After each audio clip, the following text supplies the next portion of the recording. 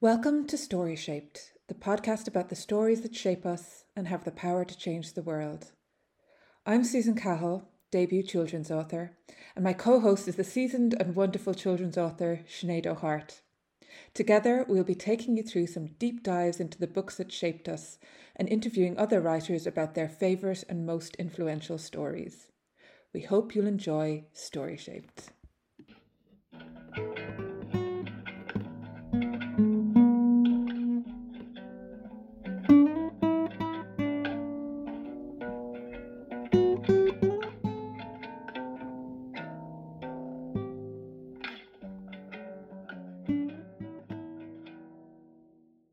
Hello, you story-shaped lovely people. Today, we are delighted to welcome the best-selling and award-winning author, Louise O'Neill, who's been described by The Guardian as the best young adult fiction writer alive today. Louise is the author of 6 absolutely gripping books. She's got 2 YA novels, Only Ever Yours and Asking for It, a middle-grade retelling of The Little Mermaid called The Surface Breaks, and 3 novels for grown-ups, Almost Love, After the Silence, and her most recent, Idle. The one and only Marion Keyes has called Louise's writing utterly magnificent, and Jeanette Winterson says that Louise writes with a scalpel, which I think is just the best description of the incisive and brilliant way that Louise uses stories to confront sexism, hypocrisy, and ask deeply uncomfortable questions about the ways we live with each other in the world. And she does all this through the most fast-paced, unput-downable plots. This is a warning. You literally cannot stop reading a Louise O'Neill novel once you've started. Louise also has, I would say, an almost psychic ability to have her finger right on society's pulse. Idle, her most recent novel, is about a social media wellness influencer. And if you spend any time on social media at all, then that novel is for you. And not only is Louise from Cork, but she's from Clonakilty, which also happens to be my hometown and the best town in Ireland. We've a bit of a Cork-Wexford rivalry going in the Too podcast much here. Cork. So, Louise, you're helping me Too win much this Cork. one. Well, I'm always happy to, take up Clonakilty's mantle with you, Susan. So, up Clon. yeah. But let's get on with finding out just what stories have shaped Louise. So, welcome, Louise, and hi, Sinead. Hi, Susan. Hi, Louise. It's great to be here again. Oh, thank you so much for having me. No, we're You're delighted. welcome. We are honoured and delighted to have you here. You're truly a legend in your own lifetime, as they say. You're great, Louise. Thanks a million for being here.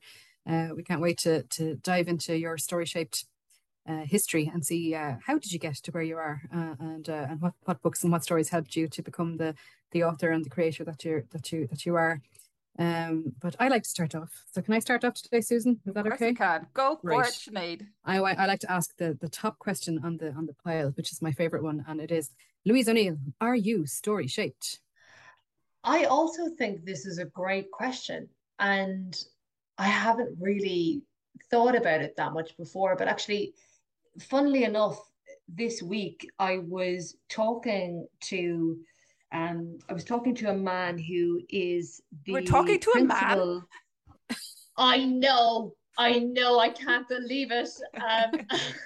And not my father or my partner, but a strange man, one I had never met before. He was very nice, I have to say, but he's the principal of I think it's a Desh school, and he had sort of had a really interesting route into education because he had actually left school early. I don't think he had done his leaving cert. And then he didn't go to college. And it was only, I think, maybe when he was in his 20s that he was talking to someone who was studying to become a teacher. And he thought, oh, I'd like to do that. And we were sort of talking about, I suppose, the way in which the community in which he had been raised had shaped him.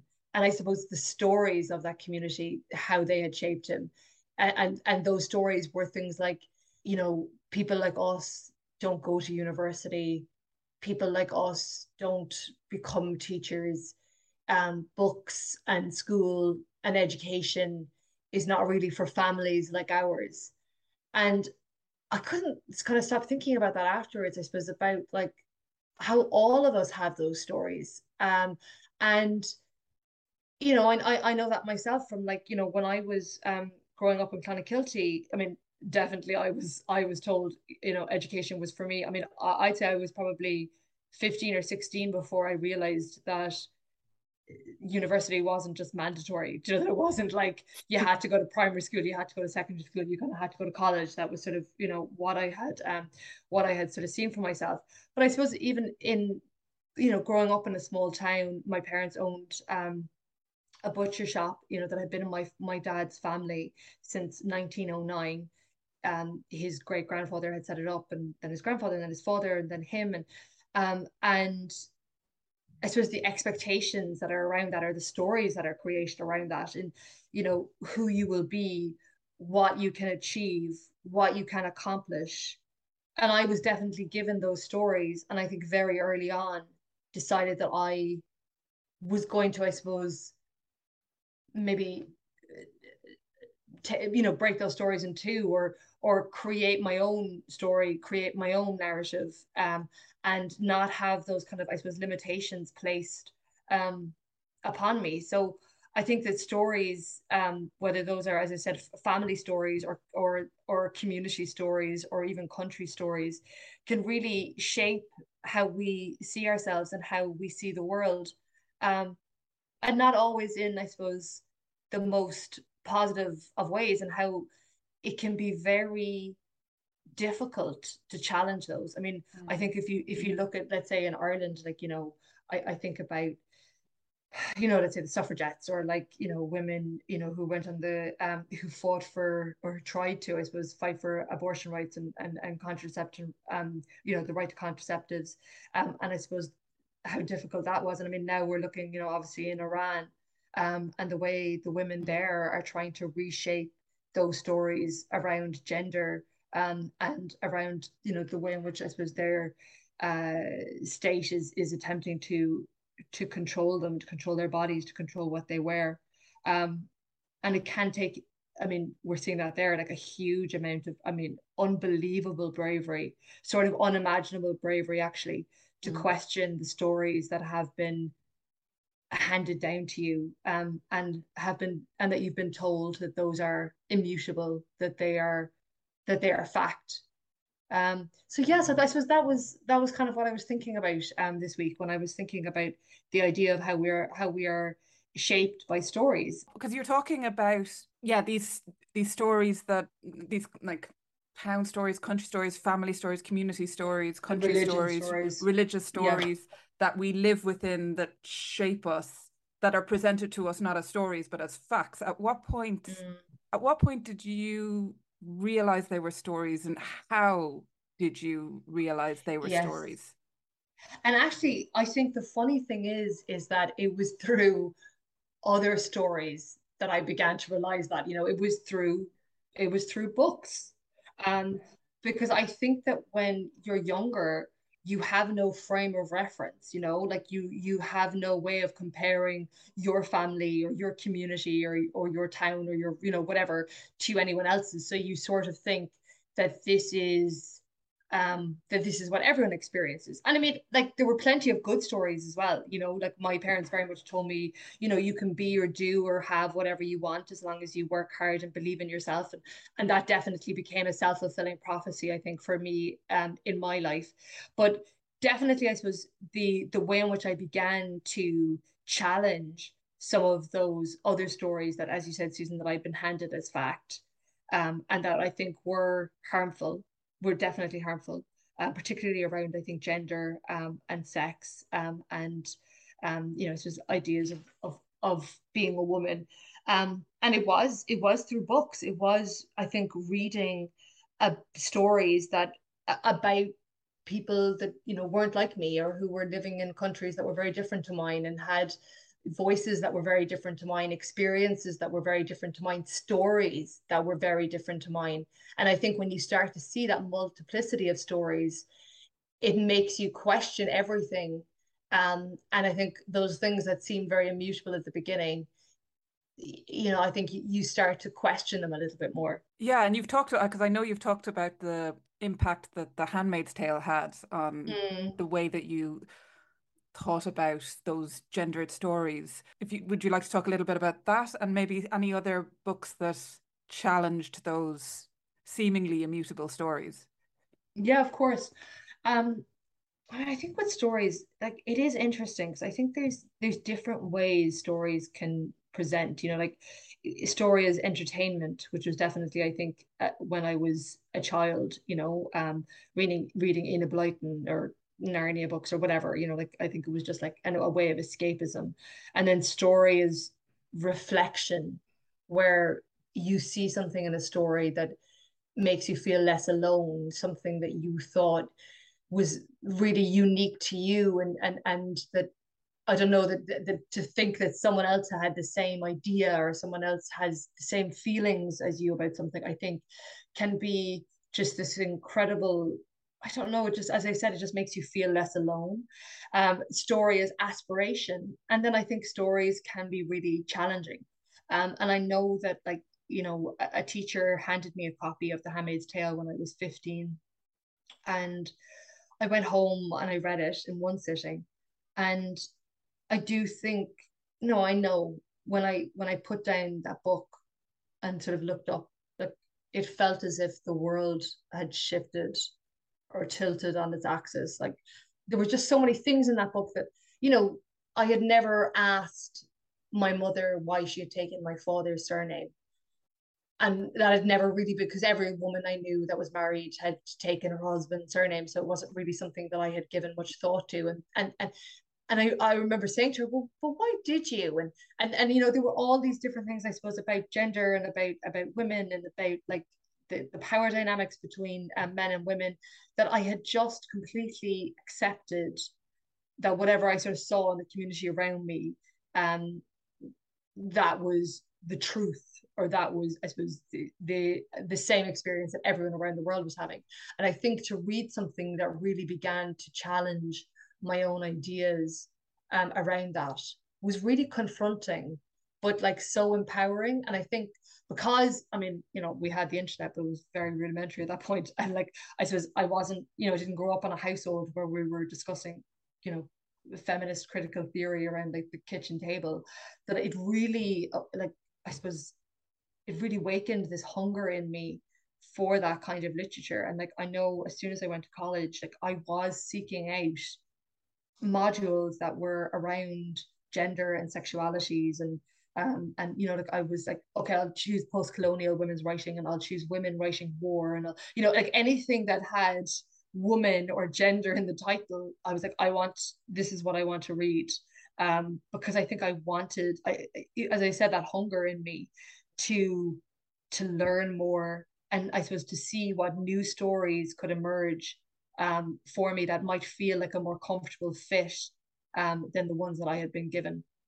That's great that you were exposed to that book so early in your life, because it had a very similar sort of galvanizing effect on me when I read The Handmaid's Tale first, but I didn't encounter it until I went to university. I studied it in undergrad, and it just changed. Like you say, I read it and the world seemed different afterwards. It's funny. I'm really enjoying listening to you talk about the concept of the stories that shape us, not necessarily always being stories we read, but stories that are kind of constructed in the societies that we live in. Because I wouldn't have grown up in a sort of a story that told me you can go to college, or you can do this, or you can study such and such a thing if you want. I was very much let's have smaller ambitions for ourselves, or let's do different things with our lives, and that's all fine.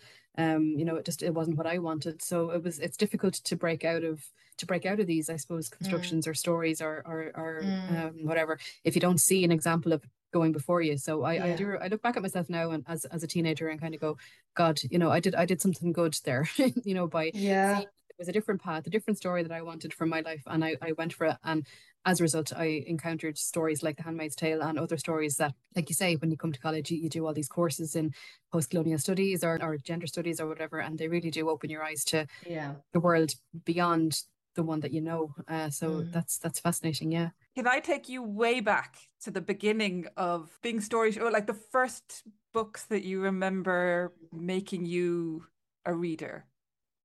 The first stories that you encountered that made you hungry for more stories? It's, what's funny is that I often get asked, by parents, how can I encourage my child to read? And I always say, and like Susan, I've seen photos of your son reading, and I know, I just know why that is, because you read. And I think that when, if a child sees their parent reading, they just have a natural sort of inclination to want to pick up a book, because you sort of begin to understand that like reading can be done for pleasure and for entertainment, and as a way of relaxing, or whatever I suppose other people might use, I suppose, other methods, like, I don't know, watching TV or whatever.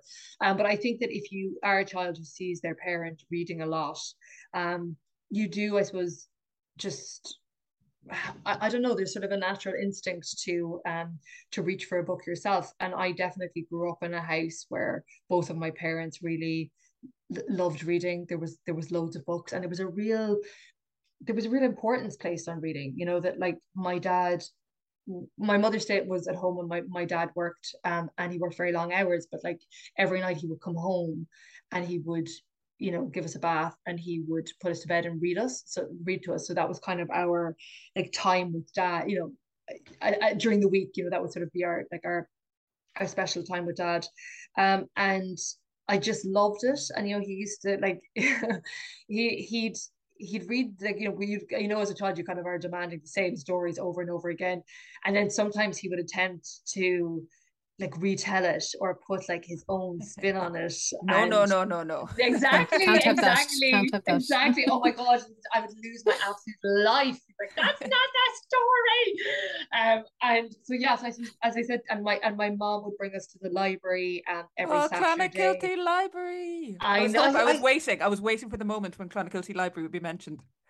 I saw a photo of Kai, over it by the river in Clonakilty, the window by the river, and I was like, my God, I spent many happy Saturdays, like, just kind of curled up there with a book. And like I can't, like, obviously I know that we had loads of picture books, and I have photos of my sister and I, both with these, my sister and me, with these picture books. But I think when I think of reading as a child, like it was Enid Blyton, it was Roald Dahl, and the Narnia novels were kind of the three. And like my mom would always try and like throw, like she would always buy like kind of the latest novel by like an Irish author, which is funny because like I can remember the covers so well of those books and the stories, but like I have no memory of what they're called or what the author was called. And I think there's something about that in, like, I remember once reading about Enid Blyton, that apparently that she would get loads of letters from children asking her, could they go to St. Clair's or could they go to Mallory Towers? And it had honestly never occurred to me that, one, that I could write a letter to her, Yeah. but two, that she even existed. Like it, I honestly didn't think about authors in that way. Like it was as if the books had sort of dropped into my lap, fully formed, I and know I what you really mean. didn't give. Yeah, like when people talk about the death of the author, I was like, I mean, they weren't even alive for me. Like Yeah. there was no consideration given to that. And like, I remember being a huge fan of the Narnia books, and when I was finished the series, because my dad had bought them for me, and I remember saying to him, "Oh, I want to read another one of these," and he was like, "Well, you're out of luck there, because like C.S. Lewis is dead, and like you won't be getting another one anyway, because that the authors are done, or the series is done." And again, it was the sense of, what, there's someone behind these books, there's someone who has written them, and I couldn't even conceive of what that must be like, and or who, or the process of that, or what, the idea of someone writing the stories and coming up with them, and a publisher, and like all of these things. It was just so completely outside of my sort of I don't know, my frame of reference. But I which is funny because we talk about, again, I suppose, those the stories of community. But like, I suppose the thing about West Cork is that there are a lot of artists who live there. And I remember there was this local woman called Tina Oh Pisco. yeah, yes. Yeah, and she wrote a novel, and I think it was published when I was maybe 12 or 13. Um, and that was the first time I really thought, oh, maybe this is something I could do, Mm. because it was someone that I knew, someone who came into my dad's shop, someone who seemed, Real. Someone real. yeah, exactly. Yeah, exactly. Like someone normal and like, who, I don't know, bought meat and cooked it for her dinner, that kind of thing. So I just thought, oh, why? They're not these, completely fantastical, like, otherworldly creatures that writers could be, blood and bone and flesh, as well. So that was really, I think, a moment where I thought, oh, maybe. I remember when Roald Dahl died and how devastated I was in 1991, something like that. And that was the first time it kind of struck me that authors were real people, and that they could die or they could exist in the first place. I get totally what you're saying, that the books seemed like these amazing, miraculous things that sort of just popped out of nowhere, or they were all written by, they were made in America, all of them, or they were in, I never, as a kid, like thought that I would ever write books, or that books were a thing that I could ever have a job in. They all seem to be from space, or America or England, or be written by famous people or Dead dead people. people. Yeah. Yeah. So I totally I get su that. I suppose I was lucky, and I mean, I wanted really to be an actress, particularly a stage actress, and I think I was lucky in that my parents were very much like, yes, absolutely, and I think that has always been their reaction to any of my creative ambitions, or any of my ambitions in general, was like, oh, yeah, you could do anything. Like, they sort of look at me like, I think I would say something like, oh, the president. My dad would be like, yes, you could absolutely be the president. There was just always this huge sense of kind of, encouragement. And I actually think that a lot of it, which actually I think is probably true of most of us, not necessarily that like we have the parental, like as I said, that kind of encouragement or that belief, but I think so many of the blocks that we have, whether personal or whether creative, are so often like self-imposed, and like, not for everybody, obviously. I'm talking about, I suppose I'm probably really talking about, maybe more my own experience. I shouldn't be so general, but I think that idea of like, for me, it was, but who am I to be a writer? Or like, and that, even I suppose when I looked at someone like Tina, who, as I said, was coming into the shop, there was always kind of this sense of, yeah, but like, she's American, or like the artists are they're different to us, or so I think there was kind of these blocks, or these obstacles that I was kind of putting in my own way. And I actually think that when I really looked at them, so it was all just fear. It was a fear of failure, it was a fear of not being good enough, it was a fear of being found out, it was, all of these, I think, which most creative people have. And actually, I think I just had to sort of, I don't know. I think there came a point where the desire, the yearning, the craving almost to write, to create a story, became more than that fear. And it kind of tipped the weighing scales in that direction.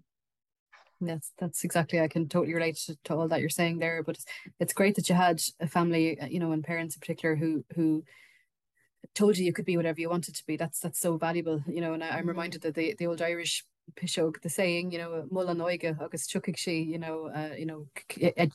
encourage the youth, and they will grow to meet your expectations of Oh, them. I love that. And I love that, and I think it's true in your case, because I mean your success is really phenomenal. And I guess I'm really glad that you had a background, or parents and a family that sort of told you, yeah, Louise, you can do what you like. You can do anything you want. And maybe you will be president.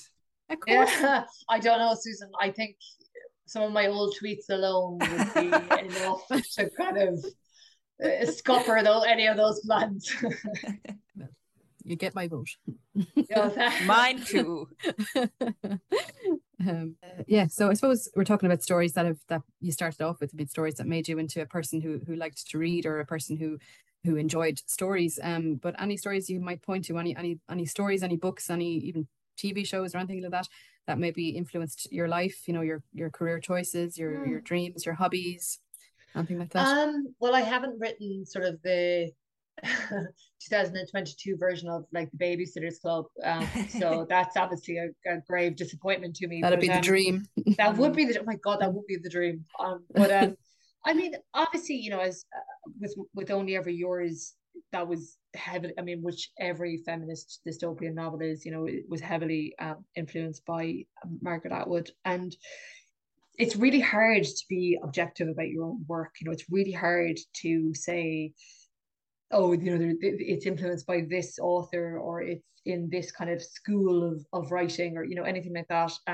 So it's tricky, I think, for me to look at it in that way. But I I do, I suppose there's a few things. I mean, I'll probably mention two authors, again, who I don't think our style is similar, but that there was something in their writing that taught me a lesson. And the first person is John McGahern. And I get, yes, as yes, I know you don't have to tell me our books are very different, but I just think that took me by surprise. I wasn't expecting John McGahern. It did. Though I will say that, like, I made my partner read Amongst Women for the first time this year, and I was really interested to hear sort of what he would think of it and how it would hold up maybe.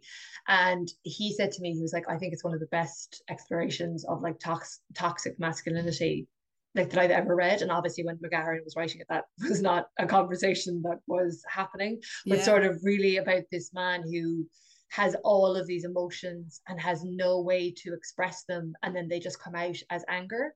And you know, particularly like this kind of real lashing out at the people around him. But I studied that book in for my leaving cert, and what I find really interesting about that is that often when you talk to people about the stories that they read for you know, at exam level, there's always this exhaustion with them. You know, they said, well, you know, if any enjoyment was sort of stripped away by the time we had finished. But actually, I think with Amongst Women, what I found so interesting was I never felt like that, because every time I read it, it felt like there was another layer that I was uncovering. And I remember my teacher saying in class that the power of his work was in the simplicity, that he wasn't afraid to sort of, I suppose, to hold back or to sort of pare back. And that actually with McGahern, that so much of what is being said is in what's not being said. And that was something that I have really sort of held close and sort of tried to implement in my own writing, that often that what's not being said is even more important or more telling about the characters or about what's happening or the world in which, you know, the book is set, than actually what is said explicitly in the text. So that is one thing I think that I have really tried to kind of, you know, I suppose, as I said, sort of try to hold true in my own career. And then I think Marion Keyes, who, you know, is sort of this like guiding light, I think, for many Irish authors, and she has been so incredibly generous with her time and with her praise and with her support to generations of, you know, of Irish authors who came after her. And I'm lucky, you know, like we've become very close friends. And I think what really really inspires me is just her commitment to her work. And we will have these really in-depth conversations about writing and about art and about, like, you know, whatever, you know, I'm not as keen as talking about sort of the book that I'm currently writing, but she, you know, likes to kind of work things out in that manner. And sort of hearing her, the way she talks about her books, the way she talks about her characters and her process, has been such, like, I just feel like I've learned so much from her. And she was named author of the year at the British Book Awards this year, and there was a piece in the bookseller, and they said that there's, because it was after Rachel's Holiday, which was her third novel, which was published in 97 or 98, I think. And you know, the sequel just came out in February of this year. And the piece in the bookseller said that there's so few authors who are as relevant now as they were before the turn of the century. And I think so much of that is just her commitment to excellence, and sort of this, you know, real drive to always improve, to always try and do better, to always look for ways to better her craft. And I just find that like really inspirational. Particularly, I think it's 15 novels she's written now.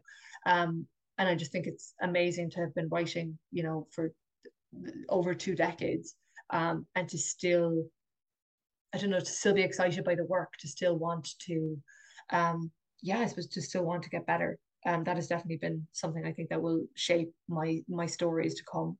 So would you say that, so it's like this trifecta, this gorgeous trifecta of Atwood, McGahern, and Marion Key. Would you say those writers made you a writer? I mean, Or what stories or what writers propelled you towards writing? yeah, I mean, I know, I suppose, I mean, that's such a great question. And it's really difficult to, it's really difficult to answer that. Um, I mean, I know that when I read I read Rachel's Holiday when I was actually in St. John of God's. I was hospitalized for anorexia. And I think reading that book, with Rachel's Holiday is about Rachel, who is a drug addict, and she's gone to rehab. And I think reading that book whilst having kind of a similar experience was, I mean, it was I suppose very it was interesting timing, shall we say. And I remember putting that down and thinking, I wish I had written that book. Mm. And that has happened to me very rarely. Like there are loads of books that you're like, God, like I mean, Harry Potter is like, well, I would have loved to have written that book. Um, but I also have an understanding of I couldn't have written that book, and I think that's fine. I just know that that wouldn't be in my wheelhouse. I wouldn't have, but I'm not saying, oh, I could have written Rachel's Holiday, but there was something about it that I felt like I was like, God, I really wish I'd written that book. And I'm trying to think of, I remember I had the same feeling with My Dark Vanessa, by Kate Elizabeth Russell. I was like, I wish I'd written that book. And sometimes when that happens, and again, as I said, it happens so rarely, but I do remember that with Rachel's Holiday. And I think there was a sense, and if I look back of like, I definitely sort of had sort of spoken about, oh, I'd like to write a book, before that. But I think at that point, I do remember thinking, maybe. And like talking about Harry Potter, besides the like, I mean, obviously we won't mention, we won't kind of get into the controversies surrounding the author. But I do remember reading Harry Potter. I was late coming to it. I read it when I was 22.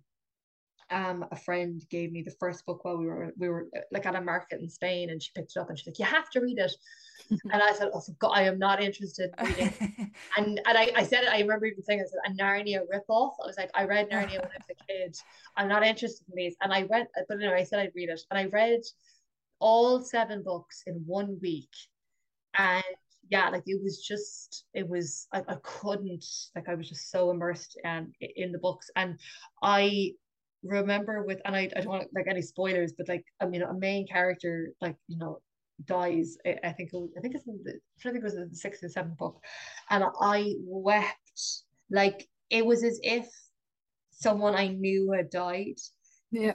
And there was a moment where I thought, I mean, I definitely never thought, oh, I could have written these books, because as I said, that is very, very much out of my comfort zone and wheelhouse and all of those things. But I did think, God, wouldn't it be incredible?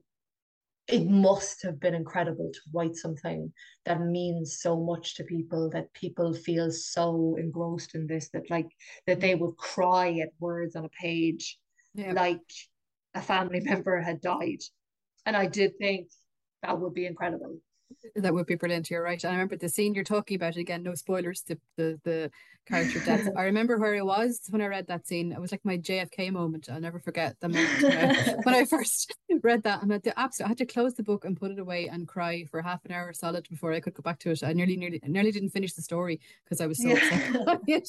And it's like you're saying, it was just, I was absolutely immersed in the world and in the story, and I love that character so much. But yeah, it must have been an incredible achievement. It must be a great feeling to know you've brought so much joy. Well, again, leaving aside the current the current stuff. But, I know, which I suppose is what makes that even sadder, is because it makes it sadder. Yeah, absolutely. Yeah, because I suppose there are so many people whose lives have been shaped by those stories in like a really, really positive way. Particularly in terms of like their identity. And I suppose to feel as if that has been tarnished in the way that it has, I think has been a really painful experience for a lot of people. Clearly, I wish I was a child when they came out. Again, like I was an adult when they came out too. So Yeah. I kind of feel like I missed a bit of shaping. No, But I mean, I was a child when they first came out, but I think I was at that stage. I think was it 97 when the first one came out, or 90? 97, 98, yeah, something like Yeah, that. so It like would have been. I was 12, but like I you know that it was that kind of awkward age where I think if I'd been 2 years younger, or maybe 5 years later, but you know that age where you're very sensitive to any suggestions that something might be for children. Yeah, Do sure. you know what I mean? You're very like, and I mean, I was reading, like, I remember reading Philip Pullman when I was like 12 or 13 and feeling like, oh yes, this is a much more grown up, adult kind of, book that felt much more, I don't know, that it was much more suited to my taste, where I was very sensitive to the idea that like Harry Potter would be for children. And I'm not a child, I might be 12, but I'm not, that kind of, so as I said, if I'd been a little bit younger, I probably would have been bet into them, but Yeah. no, I escaped until adulthood. There's two things that are really striking me about about the books, that the way that you're talking about the books that have had this kind of impact on you, this impact on you, giving you this drive to want to create. And so the first thing that strikes me is that, and it's something that Sinead said as well, it's like this very visceral memory of where you were when you encountered the book. And then the second thing is, so you remember where you were when you encountered the book, and then the books also have this, it's either this very profound emotional effect on you, or this very profound intellectual reorientation. And maybe there's a relationship between the emotion and the intellect there as well. Emotion and intellect and place.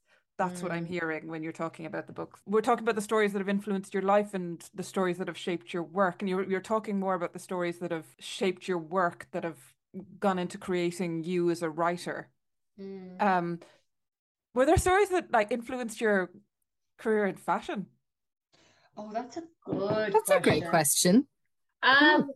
I mean, God, I think the only thing that comes to mind, which is so funny, is Sweet Valley High, Yeah. which Love those. I mean, my mother hated them so much, like. Oh, all the mothers and the teachers hated them, which made them even more appealing. I mean, she was totally right. Like, they were trash and like so fat phobic and racist and like really problematic. I listened to a podcast. It's Anna Carey and Karen Oh yeah, Moynihan. It's really good. it's a very good And podcast. yes, Double Trouble. And yeah, and when they when they go through some of them, you would just be appalled. I mean, obviously, when you're a child reading them, you have no sort of understanding of, I suppose, how damaging some of the messages are. But yeah, I think like clothes played such a huge part in that. And actually in the podcast they have like this little segment where they go through like the outfits in the book, and like the way in which, and I mean most of the books are sort of set in the 80s. So like it's a lot of color, it's a lot of texture, it's a lot of like frills and like and all of that. So like I do remember that, and I suppose when you're, it's again like with all of with so many of these books, it's like, well, who are you, like when you read The Hunger Games, or when you read, let's say, Divergent, or it would be, well, which faction would you be in? When you read Harry Potter, which house would you be in? When you read Sweet Valley High, it was like, oh, which twin are you? And for me, I was always like, well, I like reading and I like writing, and that's like Elizabeth, but like I love fashion, and that's like Jessica. I mean, Jessica was a stone cold sociopath, so definitely should not have been identifying with her. But I was like, yeah, really into fashion, and so that was definitely a book. But like I know that when I was a teenager, there were definitely books that I read that were set on fashion magazines. Like when I was like, I'm trying, like, I was thinking of this the other day because it was about this Australian she had been, I think, an editor for a magazine called Clio, and then she wrote this novel about an English woman who moved to Australia to start working on a magazine there, and sort of, so there was, and I loved those books. And I know with Marion Keys, there's a book about an English editor who is transferred to Dublin to set up Yeah, which one is that? a sushi for beginners, I think. And yeah, so there was things like that where you're like, oh, this sounds like fun. And then I used to love the kind of like sex and shopping novels, like like Louise Bagshaw. who, it was always these books about these incredibly beautiful women who were also like, the best in their field, like they were the best at like, music management, or they were the best at being a journalist, or they were the best at being a filmmaker, or the best at whatever. And like they would always fall in love with like these really alpha men, and they would have like these sort of power struggles. But like she would give so much time to describing the clothes, the makeup, the brands, but also even things like the brand of, let's say, what shower gel they were using, or like what shampoo they were using, or where they were getting their haircut, or where, what hotel they were staying in Paris. And I just could not get enough of it. It's all unknown territory to me. I'd never read any of those books. Maybe it's as well I was shielded from all that. God knows what would have happened to you, Sinead. Oh, the Lord God, sure, God knows. Another question we like to ask on the podcast as well is, maybe it mightn't, maybe I won't say be as relevant to you, Louise, because you write for adults as well as for younger readers. But let's see what you make of this question anyway. Do you see yourself as a shaper of stories for future generations of readers, and what does that mean to you? Would it be something that you would have consciously in your mind as you write, or is it something that would be a secondary concern for you, or a secondary interest for you? God, I mean, like, I think that's a very lofty claim. I'm not sure that anyone would say to themselves, I'm a shaper of stories. I do think, I mean, as you said, I've written 3 novels for younger readers and 3 for adults. And my next novel is for adult readers. And that's not saying that I won't go back to writing YA again, but it's sort of not, I don't have an idea at the moment for a book that, that would be targeted towards that market. But I remember speaking to a friend of mine, Catherine Doyle, who is a middle grade writer. And we were having one of those very earnest conversations where I was saying, and I think we're so Irish, she was really brushing us off, but I was saying, I think it's so important, the work that you're doing, because like it is so important, to have stories for children. Like if we want people, we want these kids to become readers, and like, if there's stories that are fun and are warm and are full of heart and love and adventure and are exciting and all of these things, and like, both of you will I think definitely speak to this as well, and that it's like it's such a gift to give a child the love of books, the love of reading, the love of stories. So I do think that like it's so crucial, and I suppose it's often dismissed. Like I know friends of mine who write for kids will say, "Oh, I'm always asked, when would I ever consider writing for adults?" As if that like would you ever kind of consider writing a proper book? And it's like, well, again, like how do you expect, like if you want to write a quote unquote proper book for adults, well, you're not going to have any adult readers, or you wouldn't have any adult readers if they hadn't been given incredible children's books when they were younger, to foster that love of reading. And I think to, I suppose, create that hope that maybe they could one day write themselves. And so yes, I do think it's really important. And I don't know that, like, when I sat down to write I mean, in fairness, with Only Ever Yours, I didn't really, I think with your first book, you never really know what you're writing anyway. I don't think that with my books there was a conscious decision of this has to shape young minds. I mean, I think anyone who writes for younger readers is definitely aware that, like, they want to, well, most of the writers that I know, that they want to approach their work with authenticity, but also responsibility. This kind of sense of do no harm. That you hope that your books will provide comfort, or will provide solace, or will provide, like, I don't know, a sense of recognition, or any of those things, but that it won't be damaging, or that it won't be harmful. So that I do think that's crucial. But like, I know that when Only Ever Yours first came out, one of my childhood best friend was pregnant, and was I 28, 29, I'm trying to remember. So she was the first one of my friends to have a baby, and when her child was born and it was a girl, like, I do think there was, this sense of, oh, I really hope things will be better, or things will have changed by the time that she's coming of age. Particularly I think with a friend that you've known since you were a child, because when you go through adolescence with someone, you sort of know each other's scars in a way, and when you look at a child, when you look at a baby, and it's a girl, I think there's this hope of, well, I really don't want this girl to go through what we went through or to endure what we endured. So I suppose it was that sense of responsibility definitely when I was writing. Maybe it was subconscious, but I think when I was writing, asking for it, of like an urgency, like a feeling of things have to change, like things must change. And wanting, I suppose, to create something that might start a conversation or might put a thought in a young woman's mind that might, I don't know, that might bloom into something later. Sorry, like give her the means to interrogate the society she's in, or give her like your the words or your language story could be could be a Yeah. weapon she could use to break out of the structures Well, around her. I mean, that's such a powerful thing. It's incredible. I mean, again, I think like when you say that again, it feels like a very lofty claim to make, but I suppose it is just the germ of an idea that maybe, that then that she might read something else or something else, that I don't know, but I suppose there was always this sense of wanting to leave the world at a tiny bit. Like, I'm not trying to overstate my contribution to this, but like I suppose and I think that's what we're all doing. Like literally every one of us, whether we are writers or artists or not, I think it's this hope that like that you will leave the world a small bit better than how you found it. And how you found it. That's kind of what I think. That's the essence of the question, really. It's kind of, yeah. what do you hope your books might achieve? Like, or do you hope that your books will have a similar effect on somebody who might read them as the books you've loved have had on you? And it's not lofty to say anything like that, and it's certainly not lofty when I'm saying it about you. I think you're amazing. So, and it's that word hope, isn't it? Because you use that word several times. It's like, what is the hope that you have for your books when you send them out into the world? How do you hope your books will shape the world in whatever way that is?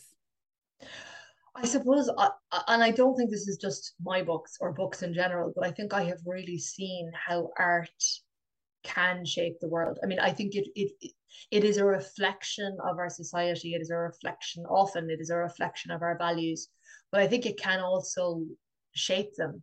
And that can be a good and a bad thing. And it's not, I suppose it's not that I think that all art has to have a message or that all art has to be political, because I don't think I think that's a little bit I think maybe that's too much to ask of the artists who are creating it, because everyone has such different aims for like what they want. For many people, I'm sure that when they're putting their stories out into the world, it's enough to know that it offers a distraction or a release or relief. And I think that work is just as valuable as work that might politicize a young woman or whatever, or Sure. like radicalize a young woman into becoming a feminist. I think that those have equal importance and each have their own place. But I suppose, I think from the very beginning with my work, it's always been I would like to start conversations. And I suppose particularly growing up in a country like Ireland, where there was so much silence and shame around conversations that were essential, actually. And I think that just the idea of having an open and honest dialogue is so crucial, I think, for all of us, for our well-being, for our mental health, for our sense of who we are, for our sense of purpose, for our sense of, our place in the world, and for understanding the world around us. So I think that that's always been what I've hoped with my books, that they would just start a conversation. That's absolutely what your books have done. Like each one of your books has started an extraordinarily important conversation for the times. Like each one of them, like it's been phenomenal. I can't wait to see what's coming next. And actually, that leads me to like our next, like as Sinead always says, this is our cheeky question. The cheeky one. What's next for you? In terms of upcoming projects, what can you talk about? Well, I'm so super like, even when I was saying there earlier about like when Marion and I are having our sort of, when we talk about our work, I love to talk about her work. I'm always like, yes, let's talk about your work, and I want to read your work, and all of those things. But I am very slow to talk about my own, partly because often I don't even know what it is until it's Mm. finished. Yeah. And like, right now I'm writing the first draft, and I'm 63,000 words in, and it's due at the start of December, so I'm sort of slightly under pressure.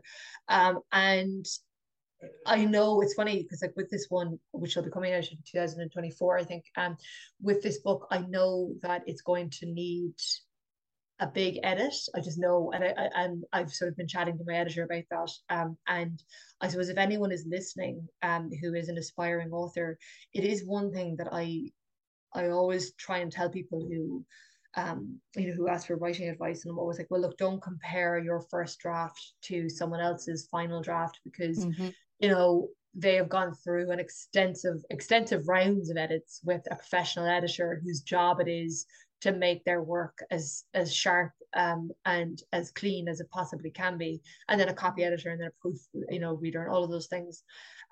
So I suppose what I've really come to learn at this point in my career is that the work is in the edit, that the first draft is often just sort of very rough and kind of a loose, like, I don't know, just throwing all of these ideas onto the page. And then the editing is sort of the painstaking work of turning it into something that is worthy of being read. So at the moment, I am just trying to write without judgment, or without sort of allowing my inner critic to come up and be like, you're useless, and what are you doing, and you can't do this, and blah, blah, blah, blah. I'm just like, okay, let's just get the first draft done, and then knowing that the hard work is going to start very, very soon. It's amazing how anyone gets anything done, really, isn't it? We all have that voice in our head going, what are you doing, you idiot? Stop trying to create, Yeah. So I'm sorry to hear you suffer from that as well. Oh, everyone suffers from everyone. It's comforting. I don't know. And it's true, because I remember like when I spoke to authors who were really well established and incredibly successful, and they would talk about their own, that inner critic or those feelings of inadequacy. It is comforting. I will say I find Julia Cameron's work very good for learning how, maybe not to silence it, but completely, but I think to learning to live with it and not allowing it to impede the actual work. So I gave away my copy at the Artist's Way years ago to somebody who wanted to do something creative. And they promised to give it back to me, and they never did. So I'm annoyed. No. I'm gonna go and get another one. Well, did they create anything, like, if you're like, they moved to Australia? Okay. See, it would have been a great ending if you were like, and then they became. And then yeah. I'm trying to think, like, then they became Sally Root, like something like that. And they topped the New York Times bestseller list. Yeah, no. I had 2 copies of it, and I just put one of my copies into, those little free library. There's loads of them around the streets where I live. I just put one of them into one of those little free libraries to hope that someone. It's otherwise I would have posted it to you. Yeah, well, it's meant to be. I'm going to get another copy because it is great. It's a great resource to have for anybody who wants to kickstart their artistic career in any kind of discipline, I guess. But as long as there's something coming from you, Louise, that's great. I'm glad that you have something else on your slate. And very excited. Deadline to hit. I know the deadlines can be an imposition, but they're also great motivators. So I wish you the best of luck with meeting your deadline in December. But I think we'll probably wrap it up for today, and just to say thanks so much to Louise for coming and sharing so much about her reading and writing life and the stories that shaped her in every sense of the word. This has been such a great conversation, and thanks also for your insights into the writing life and your own process and how you do things, and it's great to hear from somebody who's so much further down the road, I suppose, than either Susan or myself. So thanks so much for your generosity and your time today, Louise. Not at all. Thank you so much for asking me. You're more than welcome. But thanks to all our Storyshaped listeners. And if you have enjoyed this podcast episode, we'd really like it if you could take the time to rate or review the podcast on your streamer of choice, and also recommend the podcast to your friends and family and neighbours and granny and enemies and whoever else you want to refer us to. We'd love some new fresh ears to listen to our podcast. And thanks to everybody for listening and for all the great feedback that we've been getting so far. But for today, we'll say bye-bye from me, Sinead O'Hart, and bye-bye from me. and goodbye from Louise O'Neill, our brilliant guest today. Goodbye. Thank you. Goodbye. Bye, Louise. Thank you. You've been listening to Storyshaped with Susan Cahill and Sinead O'Hart. Follow us on Twitter at StoryshapedPod, and don't forget to subscribe on the streaming service of your choice so that you never miss an episode. Music by Tony Betts.